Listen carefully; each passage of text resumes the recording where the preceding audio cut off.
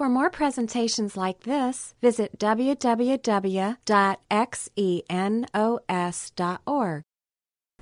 We're looking at Romans 12, 9 through 21, which I entitled Love in Action. Now, it might be good for us to do a little review. Last week, we talked about this metaphor that Paul gives called the body of Christ, and it's expressed succinctly in Romans 12, verse 4 and 5, where Paul says, "For just as each of us has one body with many members, and these members do not all have the same function, so in Christ we, though many, form one body, and each member belongs to all the others." So he talks about how believers in Christ are organically linked to one another, that we have this special kind of unity that comes from our relationship with Christ that doesn't change based on our common experiences or based on our interests, like you see people forming in clusters around in the world. But instead, our union with Christ serves as a basis for our union with one another. That God, through His Holy Spirit, actually places us in His spiritual community, and that because of that, we are united with one another. So that's a really amazing thing, because when you look out into our culture today, one of the things that people long for desperately is this idea of unity. And yet the Bible promises that we don't have to strive to create a sense of unity, but that God actually gives to us this unity through Christ. Now, last week we talked a little bit about some elements that corrode community. And once we get through those corrosive elements and we can actually find ourselves in community, that's not enough. That doesn't guarantee that we're going to actually have a healthy community. We actually need to do something, we have to play our part. I don't know if you've ever heard that saying, let go and let God, right? The story is that in the 19th century, a young man who was at a university decided that he was going to write "Let God" on 6 little cards and hang it up on his wall. And a strong wind blew through his dorm room and knocked off the D at the end, and he put the pieces together. Let go. And so that's where he came up with the term, let go and let God. Now, that might be helpful to some people, and there may be an element of truth to that saying, but I think that it's an overstatement. That God plays His part. He plays a big part. But that doesn't necessarily mean that we don't play our part or that human agency is unimportant in Christian community. So we want to talk a little bit about what it means to play our part. And God says that really at the center of Christian community is this concept of sacrificial love that God Himself demonstrated. Paul begins in Romans 12, verse 9 through 11. Love must be sincere. Hate what is evil. Cling to what is good. Be devoted to one another in love. Honor one another above yourselves. Never be lacking in zeal, but keep your spiritual fervor serving in the Lord. I don't know if you've ever read this section before, but it's like a list of imperatives. I mean, Paul just basically empties the clip of imperatives on us. And it's kind of overwhelming to look through this list. But one way to look at this is that God is basically giving us sort of a picture of what community should look like. So I don't want to spend a lot of time on each one of these, but first of all, he says love must be sincere. And the word sincere literally means without hypocrisy. You know, in the ancient world, the Greek word for unsincere or insincere is hypokrites, which literally meant play actor. And so what hypocrisy really represents is presenting one picture to the public and showing yourself to be a different person behind the scenes. So that's really the essence of hypocrisy. And what Paul says is that when it comes to love, this idea of God's love, agape in Greek, that it should be something that's sincere, that it shouldn't be hypocritical, like you often see in some churches where people pretend to be very loving, and yet it's all just sort of a front. It's not real. John Murray says, if love is the sum of virtue and hypocrisy, the epitome of vice, what a contradiction to bring these two things together.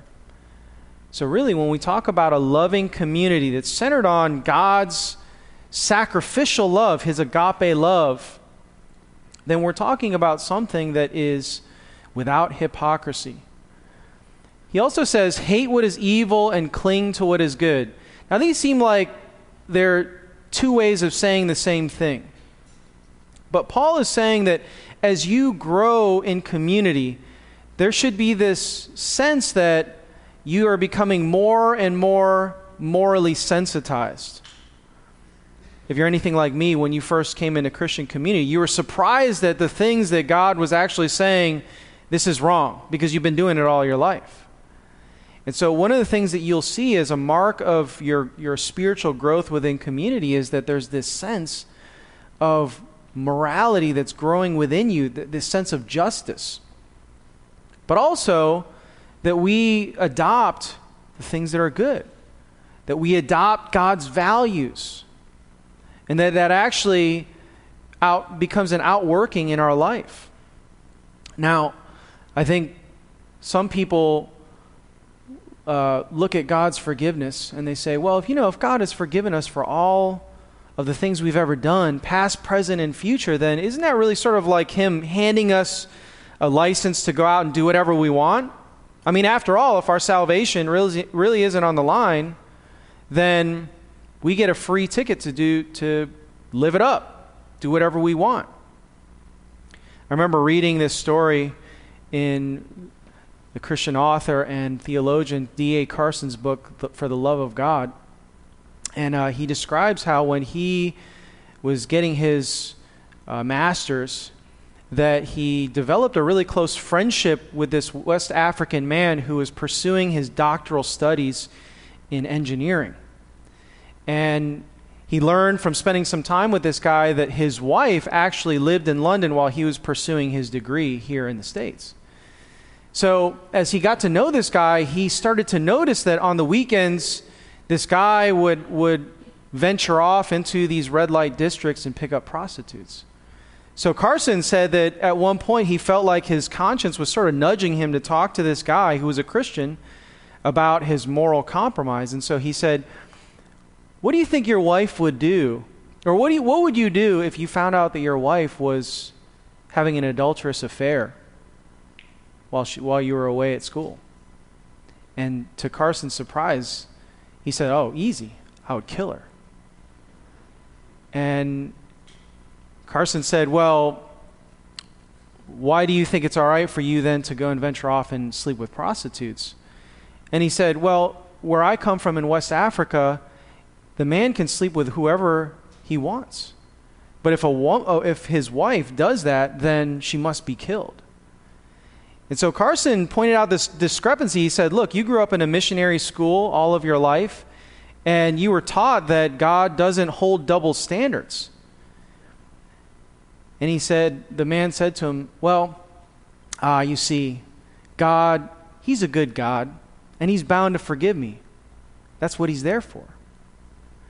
And I think that sort of represents sort of the mentality that maybe we carry into the Christian life, where we feel like God is good, and it's really his job to forgive us for the things that we've done wrong. And yet, one of the things that God says is that once we experience a new relationship with him, there's incredible freedom from the bondage, the slavery of our moral wrongdoing that takes over our lives.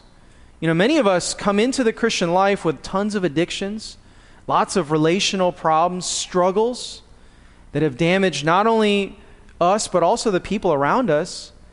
And it doesn't really make sense for us to experience that freedom, then to just go back to that old way of life. So one of the things that you'll see within a healthy Christian community is that there is this desire to do good. Also, he says, be devoted to one another in love. Now, in verse 9, Paul uses the Greek word agape, which is typically used to denote God's sacrificial love, exemplified in what Jesus Christ did on the cross by sacrificing himself for us.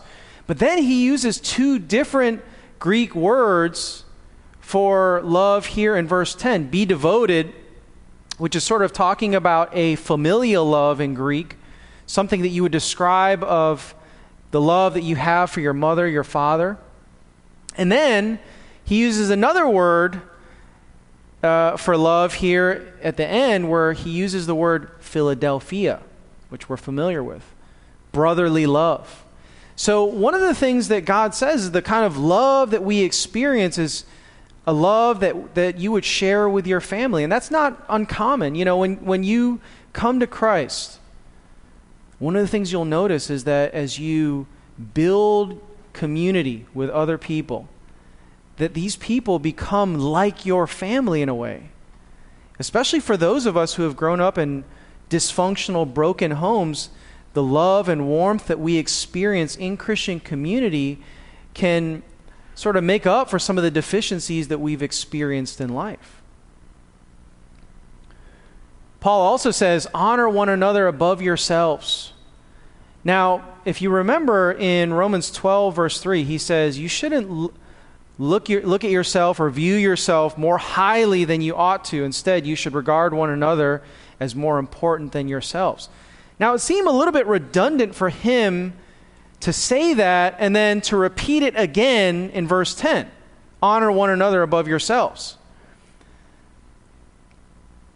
Some translations actually add sort of a competitive element to this, that we should outdo one another in showing honor.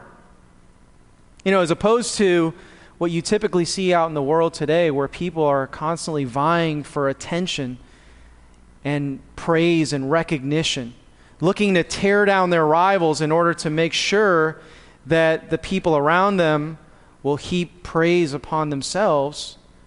In God's community, one of the things that we should do is we should outdo one another in showing honor for one another. That we should speak highly of one another in community, that it should be a community that is positive, not one that is filled with criticism, not one that is just filled with people who are tearing one another down. I remember when I first came around many years ago when I was 19, I had a lot of baggage that I was dragging into this community. I had a lot of problems. I did a lot of things to myself that created damage. And one of the things that was so surprising about this community was just how positive people were, even though they knew all the things that I had done.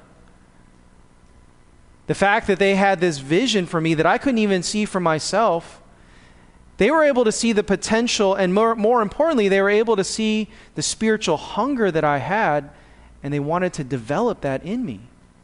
So that's one of the characteristics that we should see of a spiritual community that's healthy and growing, is that it's a positive community where people are flourishing, where people feel encouraged, people feel spurred on to grow in their spiritual lives. Also, he says, never be lacking in zeal. Now, when you think about religious enthusiasm, I think most people think of fanaticism. And when you think of fanaticism or religious enthusiasm, a lot of times it's sort of this mindless sort of groupthink that gets everybody excited.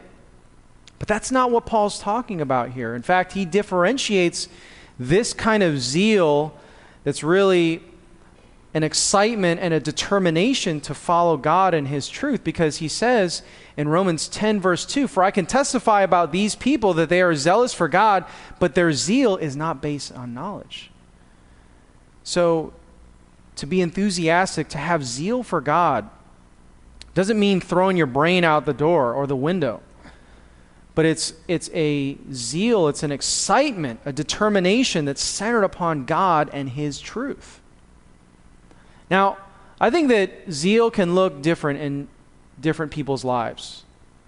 You know, typically when you think about somebody who's enthusiastic, you think of someone who's really outgoing, real boisterous. They're always yelling. You know, when you're sitting in conversation and hanging out, they're the ones who are screaming. You barely hear your own voice, let alone the thoughts in your head. Now, that is zeal, that is excitement, and that's good, right? I mean, you don't want to sit in a community of people where it's just really drab and nobody's excited about things. But at the same time, there are some people who may not be geared that way. And for those people, I think that zeal and excitement means sort of a determination, an intensity that isn't really outward, but something that you sense about this person in their pursuit of God. He goes on in verse 12 through 16 to say, "Be joyful in hope, patient in affliction, faithful in prayer. Share with the Lord's people who are in need. Rejoice with those who rejoice. Mourn with those who mourn. Live in harmony with one another. Don't be proud, but be willing to associate with people of low position. Don't be conceited." So we're not going to unpack all that. There's just too much to unpack there. But I think a few things that I'd like to highlight here is, first of all, that this is a community that meets the needs of those who are impoverished. That there isn't a class system within the body of Christ where you have the haves and the have-nots because of their socioeconomic standing. But instead, those who have should contribute to the needs of those who do not have. Also, he says that we should rejoice with those who rejoice and mourn with those who mourn. You know, many of us have experienced tragedy in our lives. And as a believer in Christ, we need to be able to learn how to grieve with those who are grieving, to enter into their suffering. That may be very difficult for some of us. I know as a young person, it was very difficult for me to go and visit my friend who was dying of cancer at age 22, to walk into his room and see him tied to tubes and different monitors, to see him waste away. But it was my obligation out of love to show up, even though I didn't have anything to say, even though I had nothing to offer. Guess what? The people who are suffering and grieving, they often don't want to hear platitudes from you anyway. They don't want to hear you talk. Most of the time when we talk in those situations, we put our foot in our mouth. And so we need to be able to enter into people's grief, sit with them, be with them. Really what Paul is talking about is those who are strong in their faith at this moment, serving and meeting those who are weak in faith, who are struggling, and loving them. I love how Dietrich Bonhoeffer sort of describes this balance within community in his book, Life Together. He says, "The bearing of one another's burdens will prove especially difficult where varying strength and weakness of faith are bound together in fellowship. The weak must not judge the strong must not despise the weak. The weak must guard against pride, the strong against indifference. None must seek his own rights. If the strong person falls, the weak must guard his heart against malicious joy at his downfall. If the weak falls, the strong one must help him rise again in all kindness. The one needs as much patience as the other. Woe to him that is alone when he falls, for he has not another to help him up." It's a beautiful picture of community. And, you know, it's important for us to see that Bonhoeffer is not sort of categorizing certain types of people as weak. It's not like a static quality that you hold for your entire life. But there are phases of life where we experience weakness because of struggles we go through, or because of circumstances that enter our lives. And so in community, God wants us to be able to support one another in love. He also says in verse 13 and 14 that going beyond loving one another, he says that we should also love people outside of the community as well. He says, practice hospitality. Now, when we think of hospitality, we typically think about this in sort of a narrow way, where hospitality is like opening up your house to people, maybe buying some food and hosting a dinner gathering, maybe having people who are from out of town stay at your house. And that is biblical hospitality because, in the ancient world, there weren't that many inns, and most of the inns that were within a city were sort of unsavory places for people to stay. And so it was important for Christians to actually open up their house and let people come and stay with them. But this idea of hospitality, though it includes opening up your home, means much more than that. This word hospitality actually is the word philoxenia, and it comes from two root words, phileo, which means to love, and then xenos, which means stranger or sojourner. So literally, you must love xenos. And when God talks about hospitality, what he's talking about is a love for outsiders, people who are different than us, right? One of the amazing things that you read about in the gospel accounts about Jesus was that he actually spent most of his time with prostitutes and tax collectors who were like sort of the outcasts of society because they were actually working for the Romans, collecting money from their own people. And the religious leaders were scandalized that Jesus would spend all of this time with the lower caste of society. So much so that they actually accused him of being a drunkard and a person who was into loose living. So why did Jesus decide to spend so much time with people who are of this caste or class within his society? It's because he possessed this quality of philoxenia. He loved those who were different than him.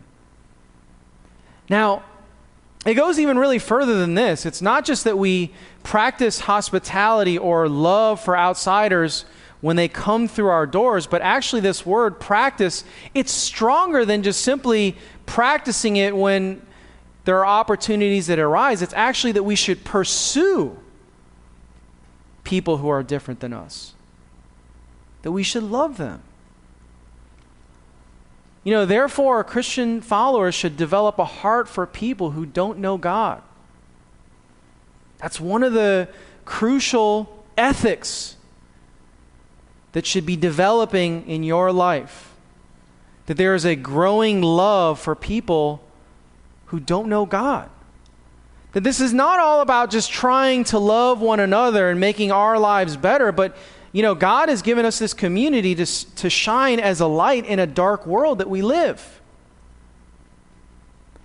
There are some interesting examples because the disciples, they were a product of their time and their culture. They were locked into this tribalistic way of thinking. In Jewish culture, the Samaritans were despised people. They were near neighbors, but they were considered half-breeds. And there was racism between these two people that oftentimes spilled out into clashes that were violent and sometimes even war.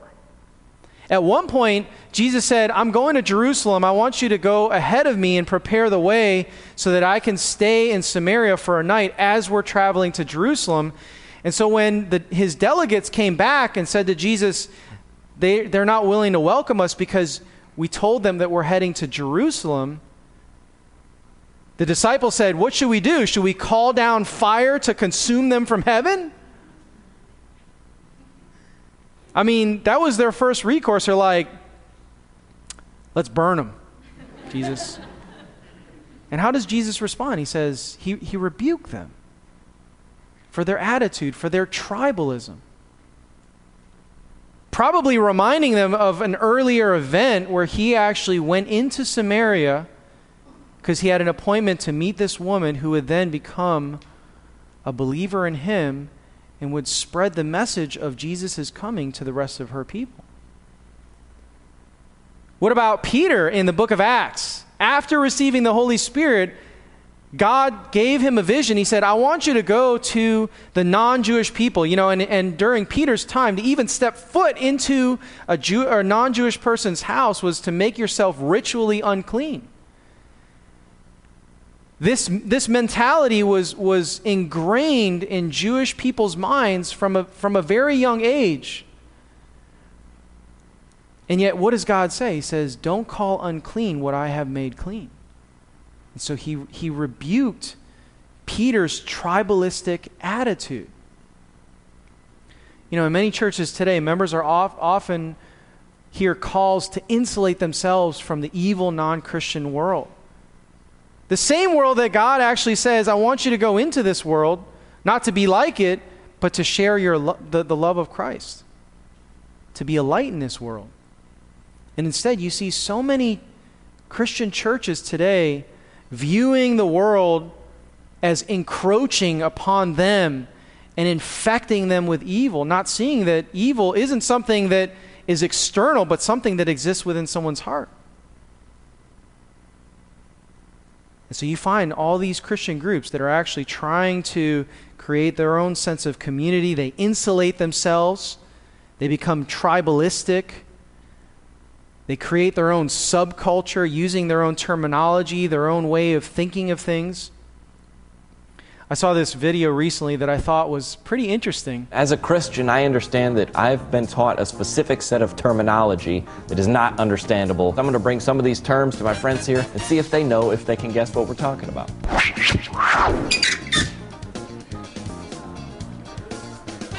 What do you do if you're giving a love offering? Sex, it's sex. Sounds like an orgy. Can't be what I initially think. Yeah.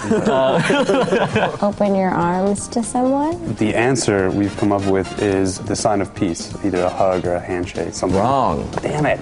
The answer is actually when someone comes to your church as like an evangelist or a preacher and you can't pay them, so you pass around the bucket and you give them a love offering of money. So money equals love. What is happening when someone is being washed in the blood? It's horrifying. Does the water represent blood in a baptism? Yeah, I'm pretty sure. When you're drunk on wine. Yeah, maybe like absolved of sin. I don't know. Washed in the blood, that's totally contradictory. I mean, you can't wash something in blood. Baptism. Kind of. We got kind of. Washed clean, washed in the blood, because his sacrifice he made for us, it makes us clean. If you look at someone and you're not seeing the fruit, what is happening? Whoa. They have clothes on. Oh. You can't see their the nuts. fruit of the loins? No, fruit of the loins. Fruit of the is your loom. children. Why? Why wouldn't you see a fruit? Or maybe they don't have enough fruit. Yeah. Then they're a bad egg. Yeah. They have no God in them. Fruit of the Spirit in Galatians is love, joy, peace, patience, kindness, goodness, faithfulness, gentleness, and self-control. So if you claim to be a Christian and you're murdering someone, You ain't got no fruit. right? Is that right? Even if you're not religious, maybe you grow up and hear your mom or someone saying those words, so you think like everybody knows what that means and you use it, and then people are like, I don't know what they're talking about. Groups have their own lingo and language and terms for things because they're inclusive. Anyone from the outside is obviously going to, question those things. I thought that was interesting.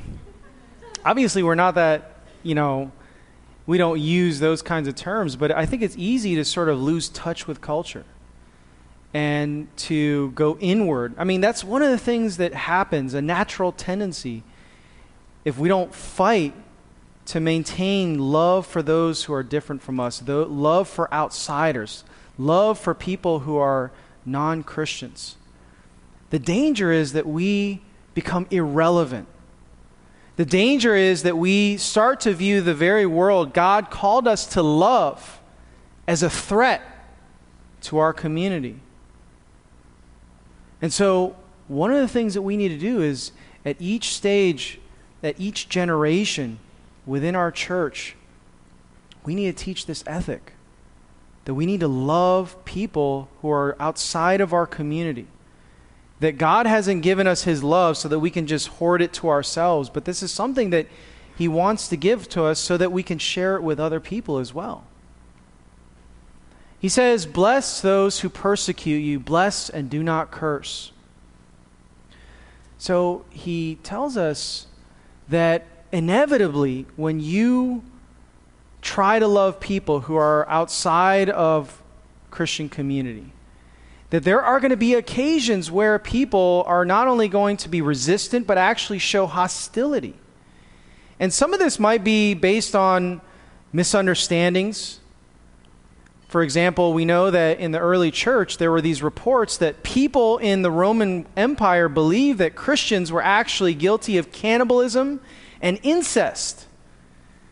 And, if you piece it together, it's probably because they would hear Christians talk about eating the body of Christ and drinking the blood in reference to communion. And so they thought to themselves, these people are going into their homes worshiping this God who wants them to eat human flesh and drink human blood. The allegation about incest was probably the fact that they would observe that married people would refer to one another as brother and sister, not realizing the theology of being brothers and sisters in Christ. So there might be some misunderstanding there, but I think when you look at Christian teaching, it is inherently countercultural. And some totalitarian governments are going to view Christianity and its beliefs as a threat to the status quo. Some people who are in the religious minority might view Christianity as a threat to the religious establishment. And so persecution has been really a part of Christian growth throughout history. And one of the things that we have experienced here in America is incredible peace. That we have religious freedom in a way that most countries throughout the world, even today, have not experienced. And yet, I think that a day is probably coming where we are not going to be the majority group, where we are going to join the rest of the world, the rest of our brothers and sisters in Christ, and have to endure the hostility of the world in which we live. And yet when we face that, Paul says that we shouldn't retaliate, but we should bless. That we should pray for those who revile us, pray for those who show hostility, that we shouldn't show vengeance or retaliate in these cases. He says in verse 17 and 18, don't repay anyone evil for evil. Be careful to do what is right in the eyes of everyone. If it's possible, as far as it depends on you, live at peace with everyone. So let's unpack this. I think, first of all, he says, be careful to do what is right in the eyes of everyone. He's not saying that we should be paranoid about how everyone might perceive our actions or our words. But instead, we should make sure that even if people launch accusations against us, that these are accusations that have no basis. That we should live a life that is really one that is of good reputation. Also, he says, if it's possible, as far as it depends on you, live at peace with everyone. So one of the things that we should aim to do is we should actually try to broker peace wherever we are. After all, what did Jesus say to us in Matthew chapter 5? He says, blessed are those who are peacemakers. So we're ambassadors of peace, and yet he also gives us these qualifications, if it's possible and as far as it depends on you. Because there are going to be some times where even though we try to broker peace, there are going to be people who don't want it. Or there may be cases where reconciliation requires us compromising ourselves morally, and we can't do that. He says in verses 19 through 21, in our final verses, do not take revenge, my dear friends, but leave room for God's wrath. For it is written, it is mine to avenge, I will repay, says the Lord. On the contrary, if your enemy is hungry, feed him. If he's thirsty, give him something to drink. In doing this, you will actually heap burning coals upon his head. Do not be overcome by evil, but overcome evil with good. So underlying this kind of love that we should show outsiders who revile us or who show hostility, or people outside of our community that have wronged us, is the fact that we need to be able to forgive. That's really at the heart of Christian love, is forgiveness. I mean, that's what Jesus himself demonstrated to us. That love is about self-sacrifice and forgiveness. Now, when we talk about this word forgiveness in Greek, it's the word charizomai. And it comes from the root word charis, which means gift. The idea of forgiveness is to basically let go of the wrongs that somebody has committed to us, to absorb in ourselves, to pay the price ourselves for the acts committed against us. And so it's this idea of giving somebody grace when they have wronged us. You know, when we talk about forgiveness, it's really important because if we don't forgive people, if we don't release them from their wrongs, inevitably something that's going to build up in our hearts and fester is this idea of bitterness. You know, often bitterness doesn't harm the person that you're bitter at, you're actually harming yourself. When you harbor bitterness towards somebody, the seething, churning anger that you feel, it creates anxiety, it creates sadness, it creates grief. It damages us and hurts us more than it hurts the person whom we are angry at. Often those people don't even know that we're bitter at them. Also, we'll see that bitterness poisons your spiritual life. That it's impossible to hate somebody in your heart and to also claim that you love God, because loving God and loving people are really one and the same. You can't say, I love God, who you don't see, and look at the person who you hate and just revile them, because God says, look, you know, if you can't love the person who you do see, then how can you love me, who you cannot see?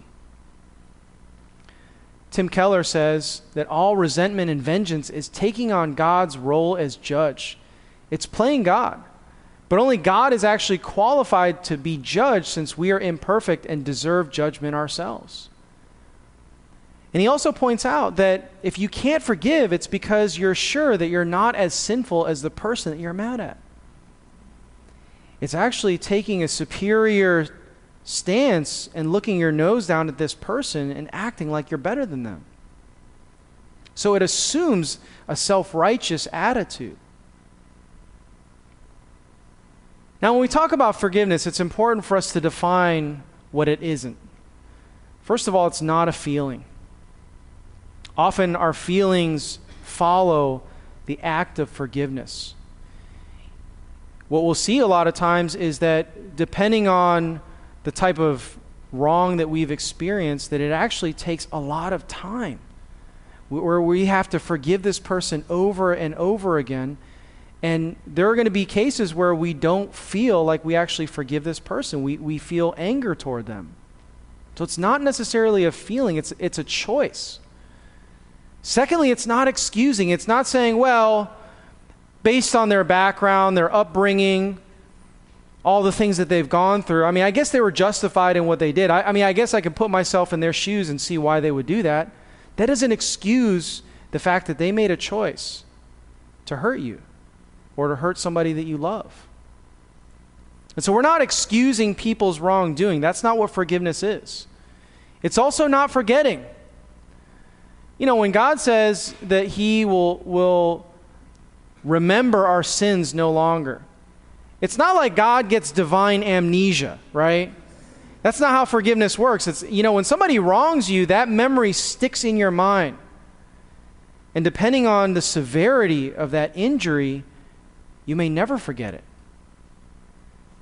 And yet, what we're talking about here is a conscious decision not to constantly nurture those thoughts of bitterness and anger. In God's case, it's that he chooses to no longer look at our wrongdoing, but instead to see Christ and what he's done. And so it's not forgetting in the sense that we have sort of a memory lapse, but instead it's a conscious choice to look away from the wrongdoing. Dan Hamilton in his book Forgiveness says, forgiveness is to deal with our emotions by sending them away, by denying ourselves the dark pleasure of venting them or fondling them in our minds. You know, that's kind of the way it works. When you're angry at somebody, there's just this constant thought about how this person has wronged us. We replay it in our minds over and over again. And sometimes that actually issues in us thinking of ways, the various different great ways that we could actually get back at this person, how we could retaliate. He says, once upon a time, I was engaged to a young woman who changed her mind. I forgave her, but only in small sums over a year. They were made whenever I spoke to her and refrained from rehashing the past, whenever I renounced jealousy and self-pity, whenever I saw her with another man, whenever I praised her to others. Those were the payments, but she never saw them. Forgiveness is more than a matter of refusing to hate someone. It's also a matter of choosing to demonstrate love and acceptance to the offender. Pain is the consequence of sin. There is no easy way to deal with it. Wood, nails, and pain are the currency of forgiveness, the love that heals. And so going beyond just simply looking away from the wrongdoing, what Dan Hamilton's saying is that it's important for us to actually move in love toward those people. Also, forgiveness is not the same as trust. Just because we forgive somebody, that doesn't necessarily mean that we should pursue them for reconciliation. In some cases, those people are dangerous and we should not put ourselves in that situation. But when we forgive that person, we release them and we release ourselves. Also, it's not the same as reconciliation. In some cases, reconciliation is not appropriate. In some cases, it's not even possible because the person who perpetrated that wrongdoing toward you is not even around. Maybe they're not even alive anymore. But nevertheless, it's important for us to release them from their wrongdoing because of what Christ has done and to free us from that burden. You know, the biblical doctrine of God's judgment will one day satisfy our need for justice. You know, one of the questions that comes up is, how can we have a strong ethic of justice and yet decide to let people off the hook? The answer is God's judgment, surprisingly. Miroslav Volf, who is a Croatian scholar, he actually lived through some of the conflict that was happening in the Balkans, and he saw some very terrible things during that time period of his life. He says, if God were not angry at injustice and deception, and he didn't make a final end to violence, that God would not be worthy of worship. The only means of prohibiting all recourse to violence by ourselves is to insist that it's illegitimate only when it comes from God. My thesis that the practice of nonviolence requires a belief in divine vengeance will be unpopular with many in the West.